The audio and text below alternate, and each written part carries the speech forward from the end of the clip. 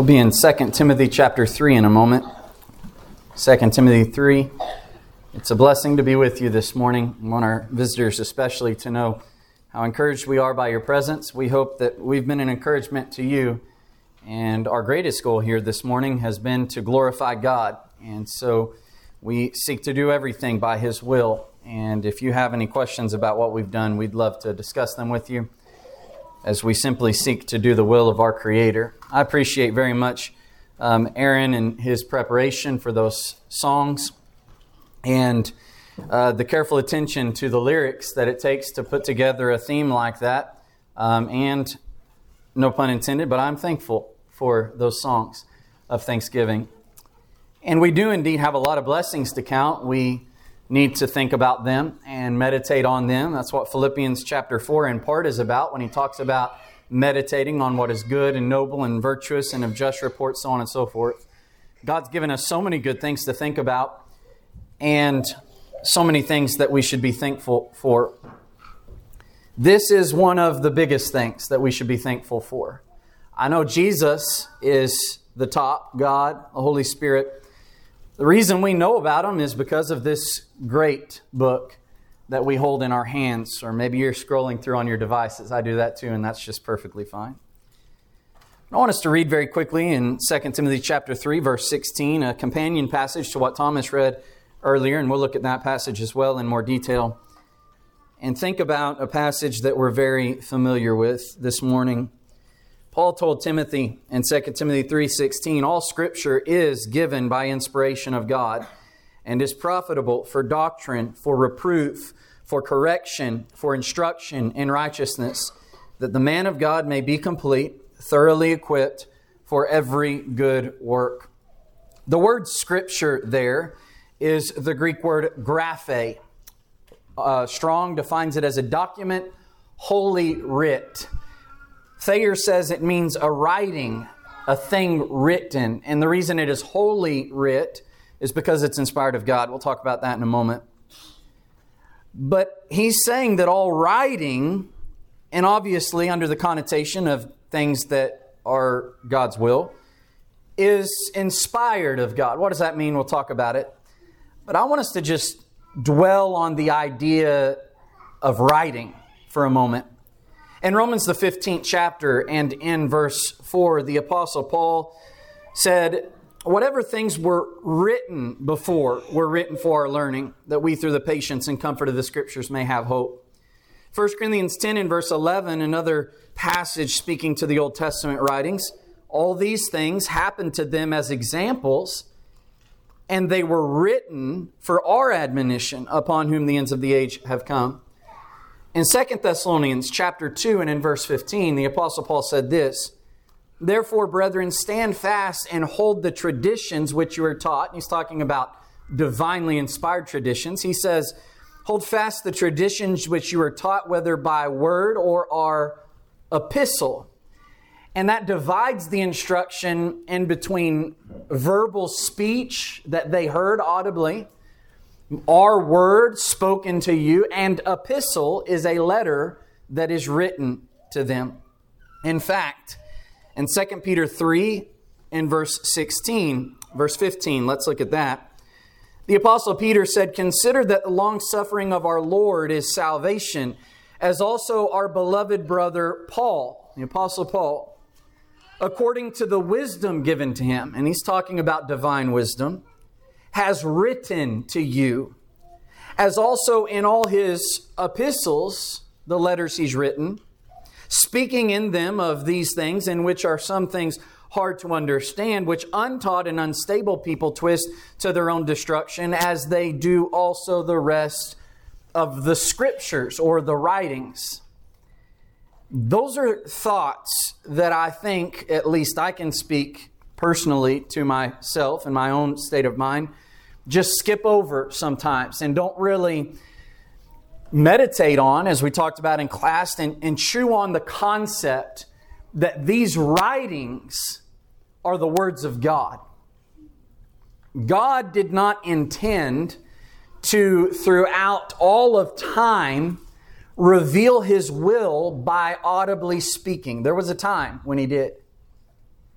But there was always the need for a continuation and perpetuation of His will in totality that can be referenced at any point of time by any man or woman or child in the world.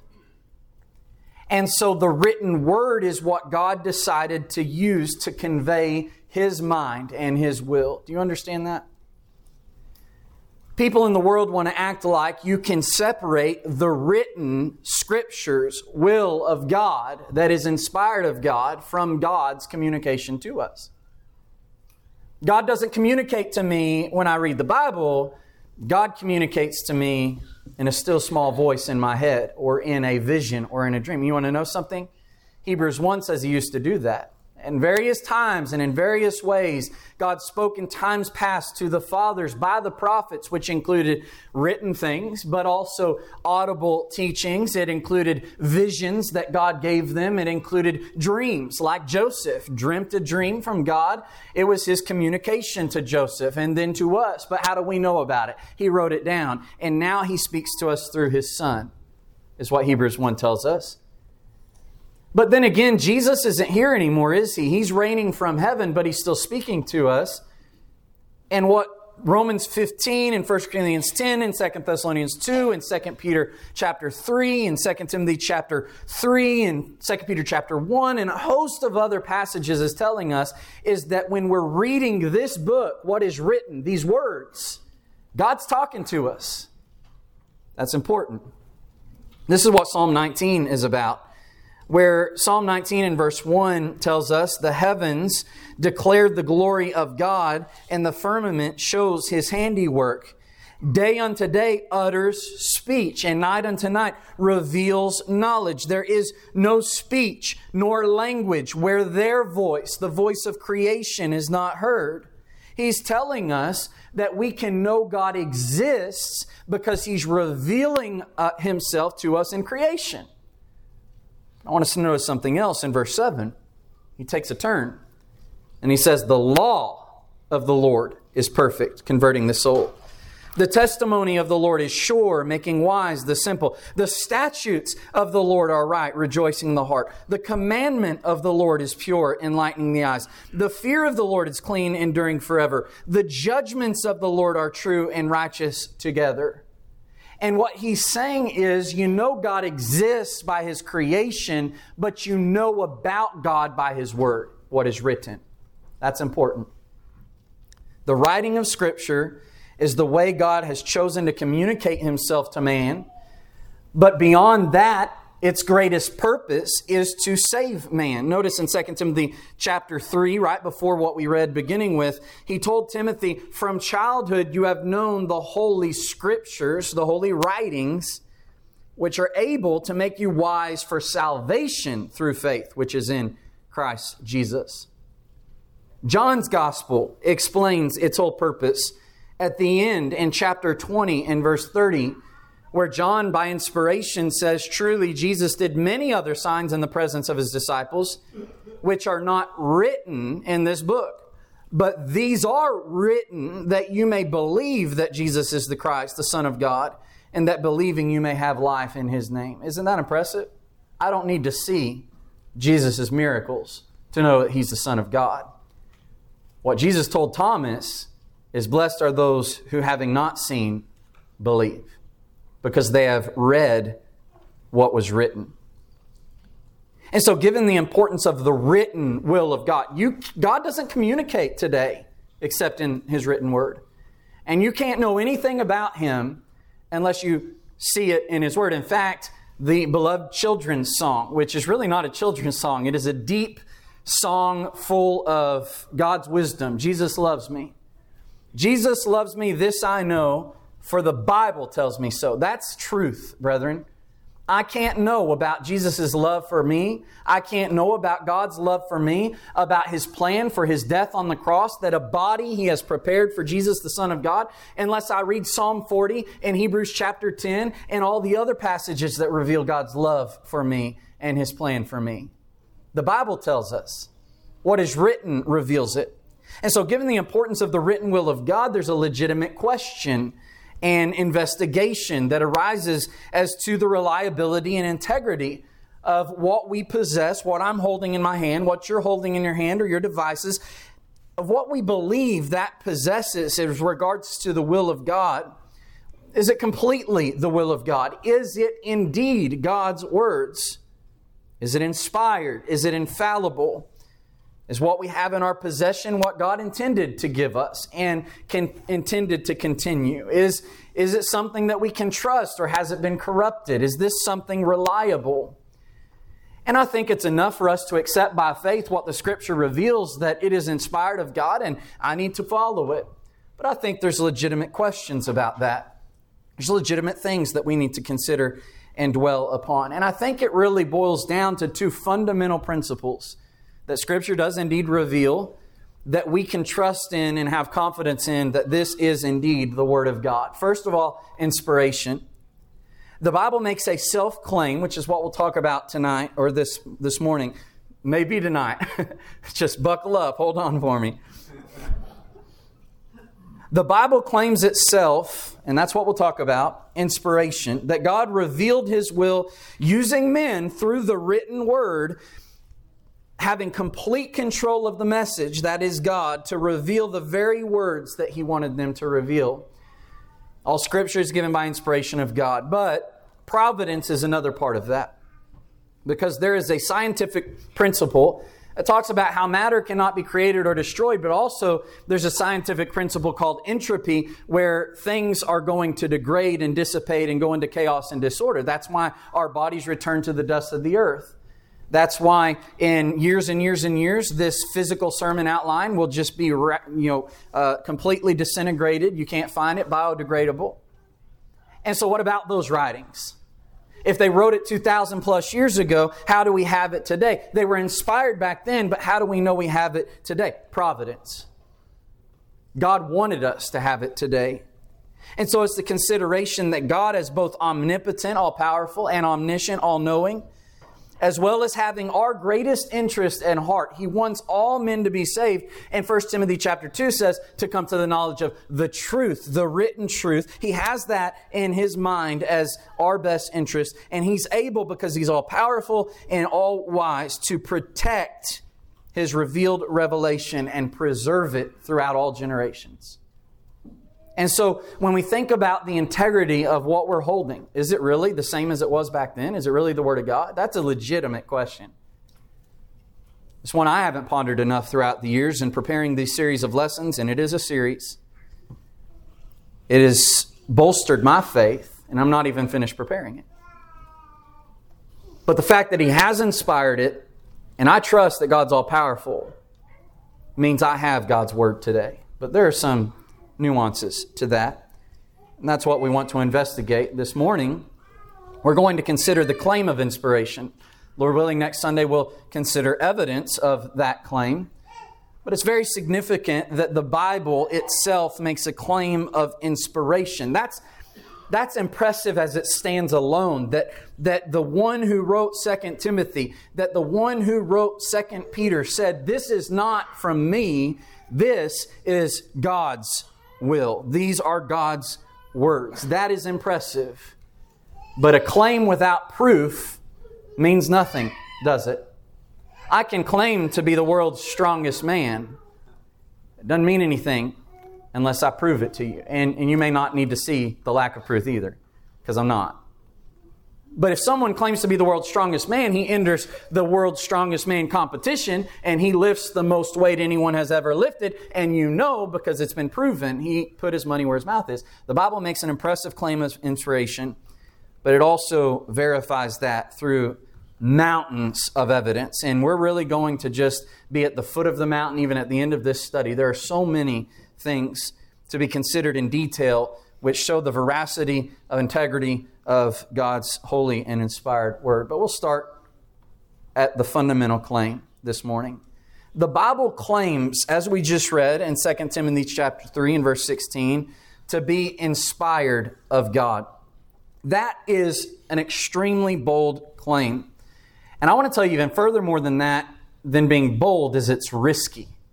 Because if I claim to be a spokesman of God, and I ever stumble in my speech and say something untrue or contradictory to what I've said before, then I have showed you I'm not God's spokesman. You understand that?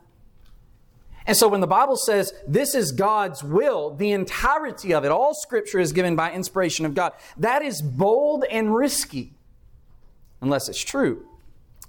And what it leads to is the acceptance of one of two possibilities. If it claims inspiration, then it is either written by God, as it claims, or it's written by a bunch of liars who not only are just liars, but they are insane. And there's no in between. These are the only logical conclusions. You know, some people say the Bible is not written by God, but it is a good book. I want to tell you that's not logical. The Bible is written by God, and because it claims to be written by God, then it cannot be a good book if it is in fact not written by God. I'll give you an illustration.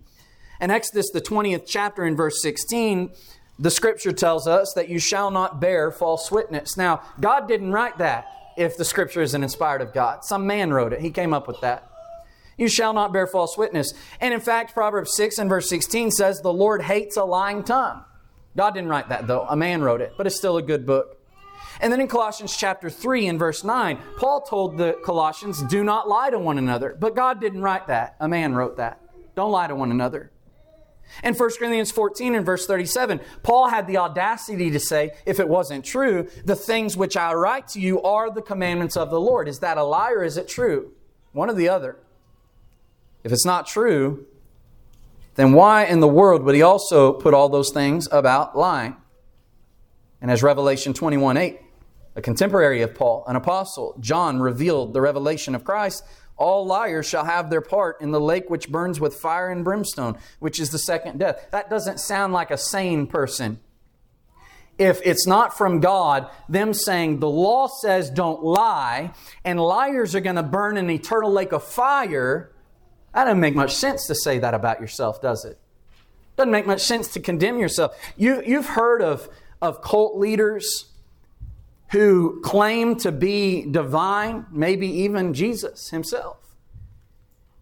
They're not going to implement a law or implicate themselves in some kind of sin that will damn their souls for eternity. They are God according to them. They would never do that. These men, if they're not writing the words of God, if God is not using them, they're insane because they're saying we shouldn't lie, but I'm saying this is from God, that must be a lie, and I'm going to go to hell for eternity. That doesn't make much sense, does it? And so there's no in between. It's either written by insane liars if it's false, or it's written by God. But some people will say, well, it's a good book, but I don't believe it's written by God. Well, if it's a good book and that's just it, that's all it is a good book, then it's not a good book. That may not make sense immediately.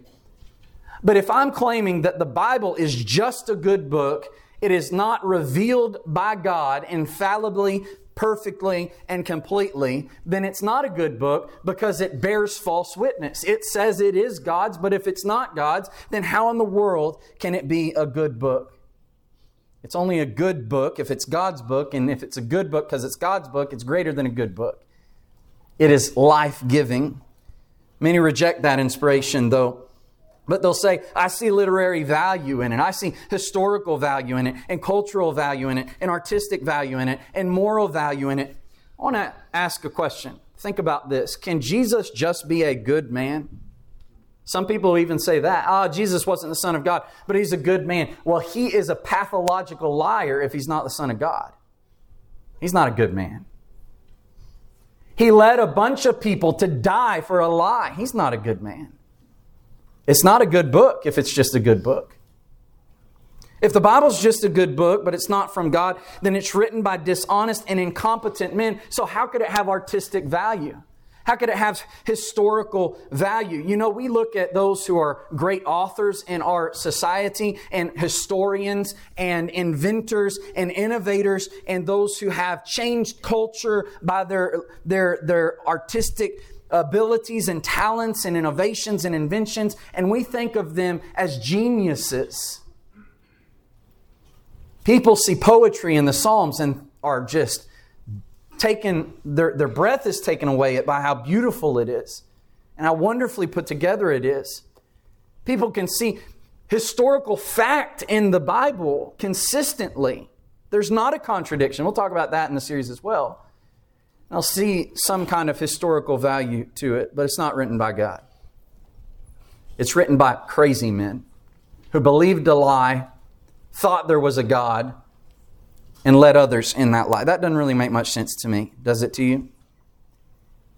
No, if it claims inspiration, it must be inspired or it is self-defeating. The entire purpose of Genesis through Revelation is to save mankind. It pleased God through the foolishness of the message preached to save those who believe. We just read in 2 Timothy 3 and verse 15 that the things that were written in the Old Testament were to make us wise for salvation. It's not intellectual. It's not historical. It's not artistic.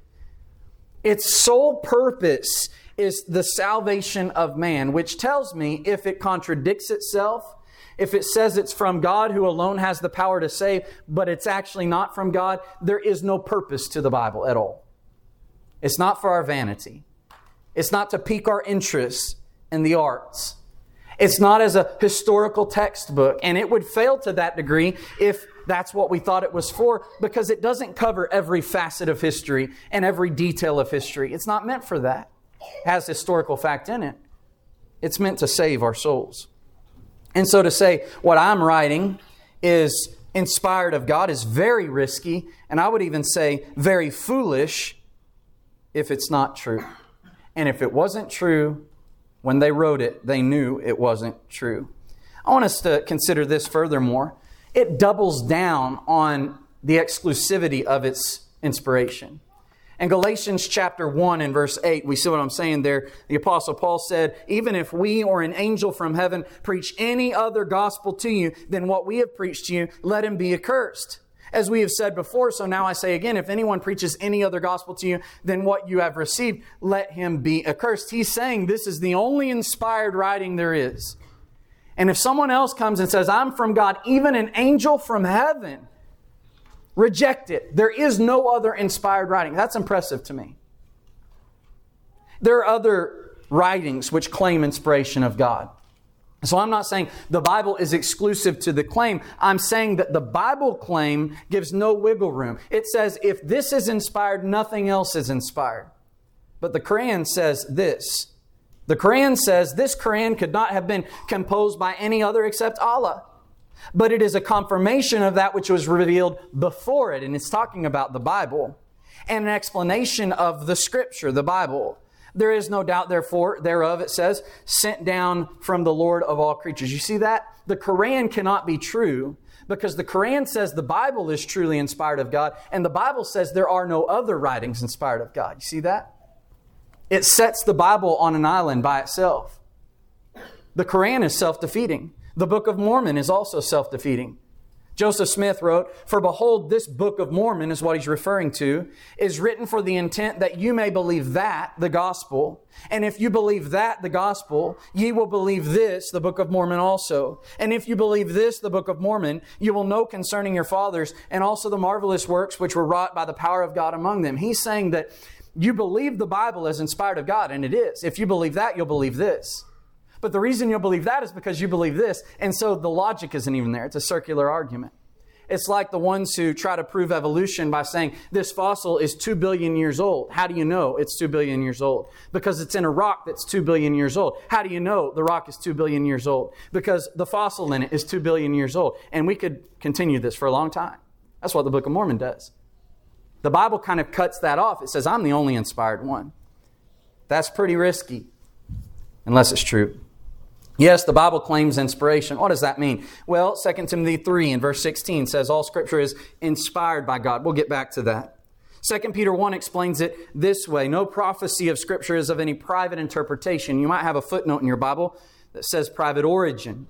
Prophecy never came by the will of man, but holy men of God spoke as they were moved by the Holy Spirit. In other words, these are the words of God. That's what Paul said in 1 Corinthians 2 and verse 7. We speak the wisdom of God, not man's wisdom. And 1 Corinthians 14 and verse 37, again, Paul said, the things I write to you are the commandments of the Lord. When Moses was on Mount Sinai and he revealed the will of God in the Ten Commandments, he said, God spoke all these words, saying, God spoke them. Hebrews 3 in verse 7 says this, when using the Israelites as an example of apostasy, quoting from the Psalms in Psalm 95, therefore, as the Holy Spirit says, today if you will hear His voice, do not harden your hearts. God the Holy Spirit said that. David wrote it. That's inspiration. Hebrews 10 in verse 15 says this, the Holy Spirit also witnesses to us, for after He had said this, and he quotes Jeremiah chapter 31, the prophecy about the new covenant. That's inspiration. And that's what the Bible claims for itself. Paul may have physically written it down. Moses may have physically brought it down and relayed it to them. Peter may have physically written it down, but they never took credit for it. These are the words of God. But you know, as you think about inspiration and what the Bible claims, there's a lot of people who do study the Bible vigorously, who believe that it is a good book and that it is inspired. But you see, we need to talk about Bible words in Bible ways. Someone can say, I believe that we are saved by faith through grace, or by grace through faith. I believe that too. But they say that means without baptism. Well, then you're not saying the same thing as I'm saying. Because Ephesians chapter 2 and verses 8 through 10, really the greater context of verses 5 through 10 actually describes baptism. We're raised up to sit with Him in the heavenly places in Christ. We're buried with Him in baptism, raised to walk in newness of life. And so when we say that we believe we're saved by grace through faith, we're meaning something different than some others who say it. But the Bible did say that. And we both agree on that. And so someone says, I believe in the inspiration of Scripture, but this is what I think that means. There is the concept of illumination inspiration, or natural genius is the other way of saying it. And what people say is that the Bible is inspired, but it's inspired in the sense that something would move me. I hear a good song or whatever, or I see something as I'm walking through the park, and it inspires me to write a good song, or to write a good novel, or whatever it may be. And so these are noble insights of great people of faith, just insights of theirs, or men of unusual ability, which is interesting if they claim that the Bible is full of lies and all this kind of stuff, these men of unusual ability. Some say, I believe in the inspiration of Scripture, and they use the idea of dynamic inspiration. So it is inspired of God. These are His thoughts, but they're not His exact words. We'll talk about that later in a minute. And then some believe in the partial inspiration of Scripture, where only some of the Scripture is inspired. And, you know, an example of this is that, yes, these moral principles are inspired. You need to love your neighbor as yourself. You shouldn't murder. You should, not lie, so on and so forth. But Jesus did not turn water into wine. Jesus did not feed 5,000 with 5 loaves of bread and 2 fish. Jesus did not walk on water. And so it's a partial inspiration, but who's going to determine what actually is inspired and what is not? It's completely subjective. What we need to do is accept that the Bible is inspired, but it must be held to its own standard. That's important. The reason this is a risky claim for the Bible to make is that it doesn't just say generally it's inspired, but it doubles down on what that means. It gives us a great insight into what inspiration actually looks like. And it's a lofty standard that I don't think any man would claim for himself. No man did. God made the claim. We need to hold it to its standard. So what is inspiration really, according to what the Bible says? All Scripture is given by inspiration of God. The word inspiration is theopneustos. It's from theo, which is God, and pneuo, which is to breathe. Strong says it means divinely breathed in. In fact, if you have the English Standard Version, it says all Scripture is breathed out by God. The translated word inspiration is from the Latin inspiratio, which is a verb inspirar, breathe or blow into inspirar, to breathe. And so a person inspires, they're breathing, they're alive, and that's why we say when they die, they expired, because they're no longer breathing. They've breathed out, never to breathe again. And so what this is saying is that God has spoken these words. When you talk to someone, you might not like people whispering in your ear because that warm breath is going into your ear canal. That's uncomfortable. But that's the concept. All Scripture is breathed out by God. God spoke it. It's His breath. But even furthermore than that, it speaks of its origin, God, but also of its power. Did you notice there in 2 Timothy chapter 3? He says all Scripture is given by inspiration of God and is profitable. It is not profitable if it is not breathed out by God. That's his point. The reason that these words are profitable for your teaching and for your reproof and correction and instruction in righteousness, the reason that they're profitable to make you equipped to serve God acceptably is because God breathed them out. That's important. The power of God's Word rests on the fact that He spoke it. In Genesis chapter 2 and verse 7, you'll remember that God breathed into the nostrils of man the breath of life and he became a living being. He's the one that gives life.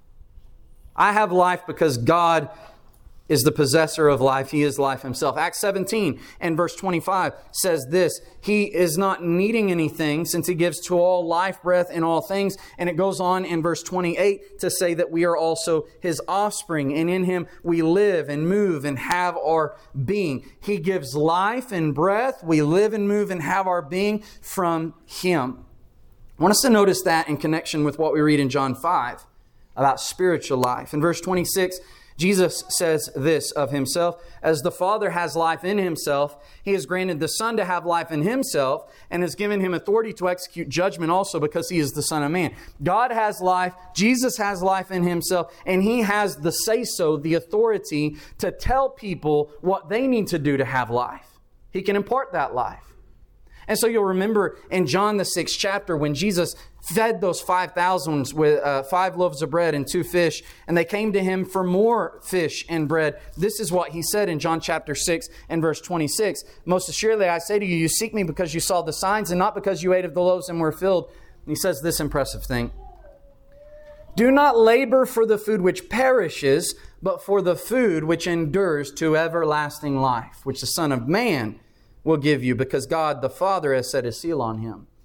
He goes on to use that imagery in metaphor of the bread of life. Manna wasn't that bread. I'm that bread is what He says.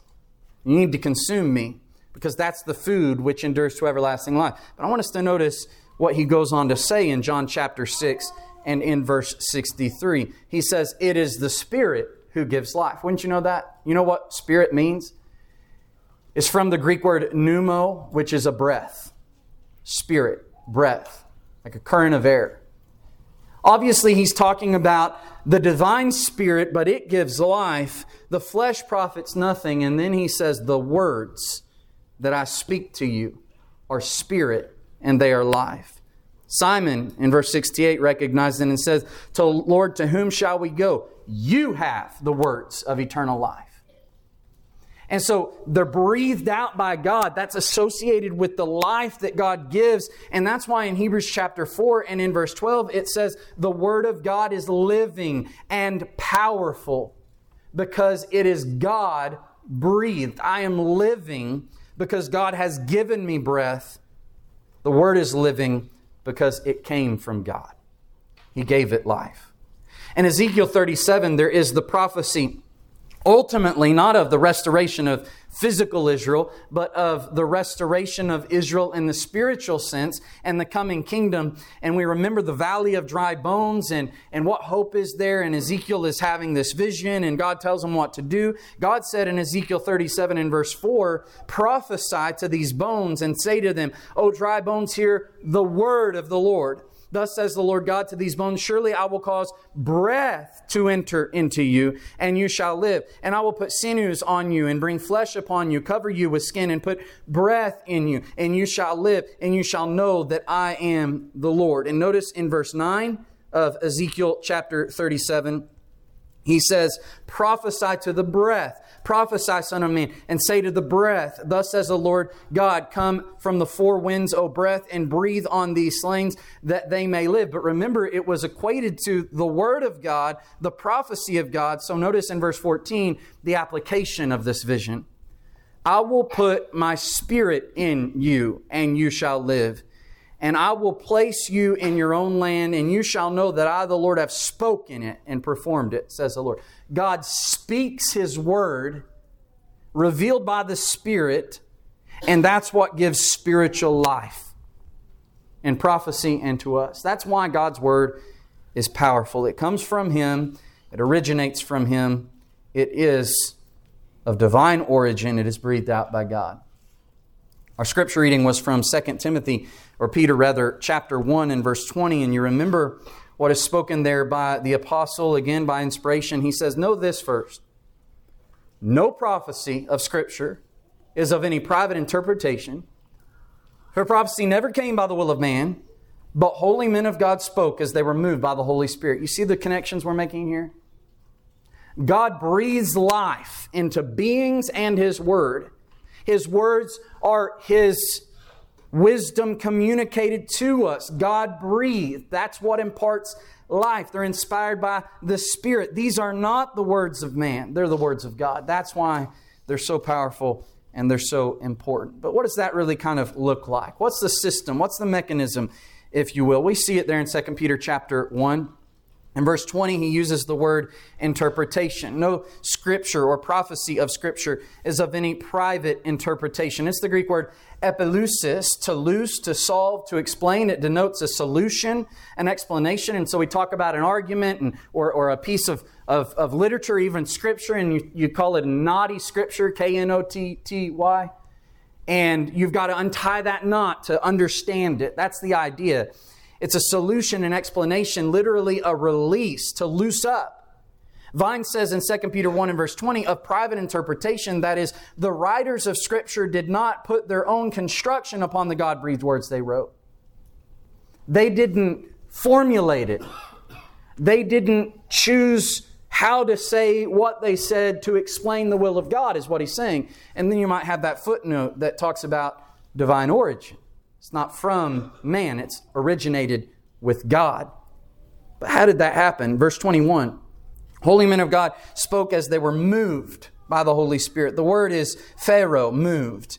And it means to bear or to carry, and it's rendered being moved in 2 Peter 1:21. Vine says, signifying that they were borne along or impelled by the Holy Spirit's power, not acting according to their own wills or simply expressing their own thoughts, but expressing the mind of God in words provided and ministered by Him. That's inspiration. God used a man in complete control of what words that would be chosen, of what thoughts it would convey, to perfectly reveal His will. More on that in a moment. In Matthew chapter 10, you remember Jesus' instruction to the apostles in the limited commission. And He said, when you're delivered up to councils, you're arrested and stuff, don't worry about what you should speak. It'll be given to you in that hour what you should speak. For it is not you who speak, but the Spirit of your Father who speaks in you. That's a concept of inspiration. In John 14, 15, and 16, Jesus promised the Holy Spirit to His apostles. In John 14 and verse 16, He says, I will pray the Father. He'll send you another helper. Verse 17, that's the Spirit of truth. What will He do? Verse 26, He will guide you, teach you all things, bring into your remembrance all things that I said to you. There in John chapter 16 and verse 12, I have many things to say to you, but you can't bear them now. But when the Spirit of truth has come, He'll guide you into all truth. He'll not speak on His own authority, but whatever He hears, He will speak. He will tell you of things to come. He will glorify Me, for He will take of what is mine and declare it to you. All things that the Father has are mine. Therefore I said, He will take of what is mine and declare it to you. That's the idea of inspiration. And that's what took place in Acts 2. When the men of God, the apostles, were filled with the Holy Spirit, the promise that He talked about in John 14, 15, and 16 is fulfilled. But what is inspiration? What's an application of inspiration? And really, this is one of the proofs of it. You remember in verse 39 of Acts 2, Peter said this, the promise is to you and to your children and to all who are far off, as many as the Lord God will call. When he says to all who are afar off, that's scriptural language in reference to the Gentiles. In fact, in Ephesians 2 and verse 13, talking about the one new man created from the two in Christ, Jew and Gentile, he says, in Christ Jesus, you who once were far off have been brought near by the blood of Jesus Christ. In Acts 2 and verse 39, God, through Peter, said that the gospel is for the Gentiles, and you don't have to be a Jew. In Acts chapter 10, that's when He realized it. When Cornelius came to him and he went to preach the gospel to them, he said, in truth, because God has shown me, God shows no partiality, but in every nation, whoever fears Him and works righteousness is accepted by Him. This is what Peter meant When he said in 1 Peter 1 and verse 10, of this salvation the prophets have inquired and searched carefully. They prophesied of the grace of God that would come to you, searching what or what manner of time the Spirit of Christ who was in them was indicating when he testified beforehand the sufferings and the glories that would follow. To them it was revealed that not to themselves, but to us they were ministering the things which now have been reported, so on and so forth. He's saying when the prophets prophesied, when Isaiah wrote Isaiah 53, he didn't comprehend it like we do. He didn't know when it was going to happen. He didn't know all the ins and outs of it. Peter prophesied in Acts 2:39 that the Gentiles would be preached the gospel, and the same promise to the Jews who obeyed the gospel is promised to the Gentiles, and he didn't even know what he meant by it fully until Acts chapter 10. That's inspiration. God is speaking. There's other examples throughout the Bible. For example, in Exodus 4 and verses 13 through 17, remember when Moses is a little hesitant about God's appointment for him, and he talks about use your cousin Aaron, you use him, and I'll speak through you, or your brother rather. And in Exodus 4 and verse 13, you notice there, he said in verse 14, is not your Aaron the Levite your brother? And he says he can speak well. When he sees you, he'll be glad in his heart. You shall speak to him and put the words in his mouth. I will be with your mouth and with his mouth, and I will teach you what you shall do. In chapter 7 of Exodus in verse 1, the Lord said to Moses, see, I have made you as God to Pharaoh, and Aaron, your brother, shall be your prophet. You're putting the words in his mouth. He's conveying it. It's coming from God. In Jeremiah chapter 1, Jeremiah also is worried about being called to prophecy when he is appointed. And he talks about how he's too young, he can't speak, he's a youth. And then God says in verse 9, the Lord put forth his hand and touched my mouth. And the Lord said to me, behold, I have put my words in your mouth. That's inspiration. God put the words in their mouth. But back to this idea of inspiration that some believe, illumination. Just witty men wrote it down, and that's inspiration. Or inspiration in the dynamic view, that it was God's thoughts, but not His exact words. God basically told them in His will and let them decide how to convey that. Some believe the Bible's inspired that way. Some believe it's just partially inspired. Well, Bible inspiration and the high bar it gives itself can be termed as plenary verbal inspiration. And that's just a technical way of saying full words God breathed. All of the words, not the thoughts, the very words, all of them, not some of them, all of the words that we have in the pages of our Bible, God chose them specifically. They are God breathed. They have the life of God within them. And that's what 2 Timothy chapter 3 and verse 16 really is saying. Pas, all, graphe, writing, God breathed. All writing, God breathed. What about this word over here? Yes, all writing. Is that part of the writing? All the writing is God breathed. That's what he's saying there. In 1 Corinthians 2, in verses 12 through 13, this is what the Scripture reveals. It's plenary verbal inspiration. 1 Corinthians 2 verse 12, we have received not the Spirit of the world, but the Spirit who is from God, that we might know the things that have been freely given to us by God. These things we also speak not in words which man's wisdom teaches, but which the Holy Spirit teaches, comparing spiritual things with spiritual. The New American Standard Bible renders it this way, combining spiritual thoughts with spiritual words. Why? Because he talked about how we've received the wisdom from God, and we speak in words which man's wisdom, not which man's wisdom teaches, but which the Holy Spirit teaches. You combine the spiritual thoughts, wisdom of God, with the words that He chose. That's plenary verbal inspiration. Every single word is inspired by God. And there's examples of this throughout Scripture. In Galatians 3 and verse 16, the Apostle Paul, who is an inspired writer, argues on the plurality versus the singularity of a word to prove a very important doctrinal point. He said to Abraham and his seed were the promises made. He does not say to seeds as of many, but as of one, and to your seed, who is Christ. He couldn't do that if it wasn't that every word wasn't inspired. In Matthew 22, Jesus Himself did the same thing. When the Sadducees refused to believe in the resurrection, He said, concerning the resurrection of the dead, have you not read what was spoken to you by God, saying, I am the God of Abraham, the God of Isaac, the God of Jacob. God is not the God of the dead, but of the living. That was from Exodus 3, long after Abraham, Isaac, and Jacob had died, but it was in the present tense. That's Jesus' argument. I am presently the God of Abraham, Isaac, and Jacob. But if they're expired and don't exist anymore, then that is not true. He argued on the form of a word. And I appreciate your kind attention. We're coming to an end. But because we believe the Bible and what it says, that it is completely inspired of God, every single word, someone will try to pick at that and say there's an inconsistency with that. And they'll make a false accusation. And what it's called is mechanical dictation. And this is essentially what they'll accuse us of believing if we believe that every single word is inspired of God.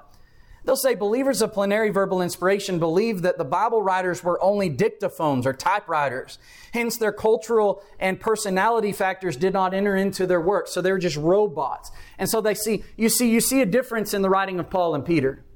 You see a difference in the writing of Matthew, Mark, Luke, and John. You see a difference in the writing of the prophet Isaiah versus the writing of the prophet Jeremiah versus the Psalms and versus the law. You see a difference in all the forms and styles and cultures and all that kind of stuff. And so it can't be that every word is written by one person, God. That every single word was chosen. That's a false accusation. It's a false premise that we even believe that because we understand the variety in Scripture.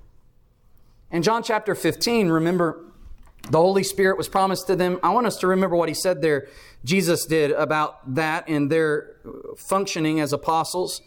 He says, when the Holy Spirit or the Helper comes, I shall send to you from the Father the Spirit of truth who proceeds from the Father. He will testify of me. I want us to notice verse 27 too. You also will bear witness because you have been with me from the beginning. You ever wondered what He means by that? Is it the Spirit's testimony or is it the testimony of the apostles? When they also bear witness, their experience, I was an eyewitness, is that separate from the Spirit's testimony? That's not true. He's saying they are conveying their experience in witnessing the resurrected Christ. But the Spirit is guiding them to write down and speak their experience in their eyewitness testimony in an infallible way, a perfect way. You see that? And so that's why you have differences in how the gospel accounts are even rendered. But they're not contradictions. They're just different details that are added or that are left out that don't affect the greater picture. But when you lay them all on top of each other, you have the full picture. You see that? Not contradictions. They're different testimonies of the same exact thing. And that's what you see in the court of law. You have multiple eyewitnesses. Their stories don't have to be word for word the same in order to be straight. They can be harmonized, or else they're not all true witnesses. Luke even, we won't read this, but in Luke chapter 1 and verses 1 through 4, he essentially says, listen, all these apostles, all these people who bore witness of the resurrected Lord and of His life, they've been telling you all about it. Some of them have even written it down. So I thought it necessary to go about, he's talking about doing research, gathering facts to give a well-ordered or chronological account of the life of Jesus, including His resurrection from the dead and His ascension. And so he did his own research. Luke pulled things together, but God was guiding him. You remember in Colossians 4 and verse 14, the Apostle Paul talked about Luke and he referred to him as the physician. You might have heard it before, several words that are unique in Luke's gospel because it's doctor language. He was a physician.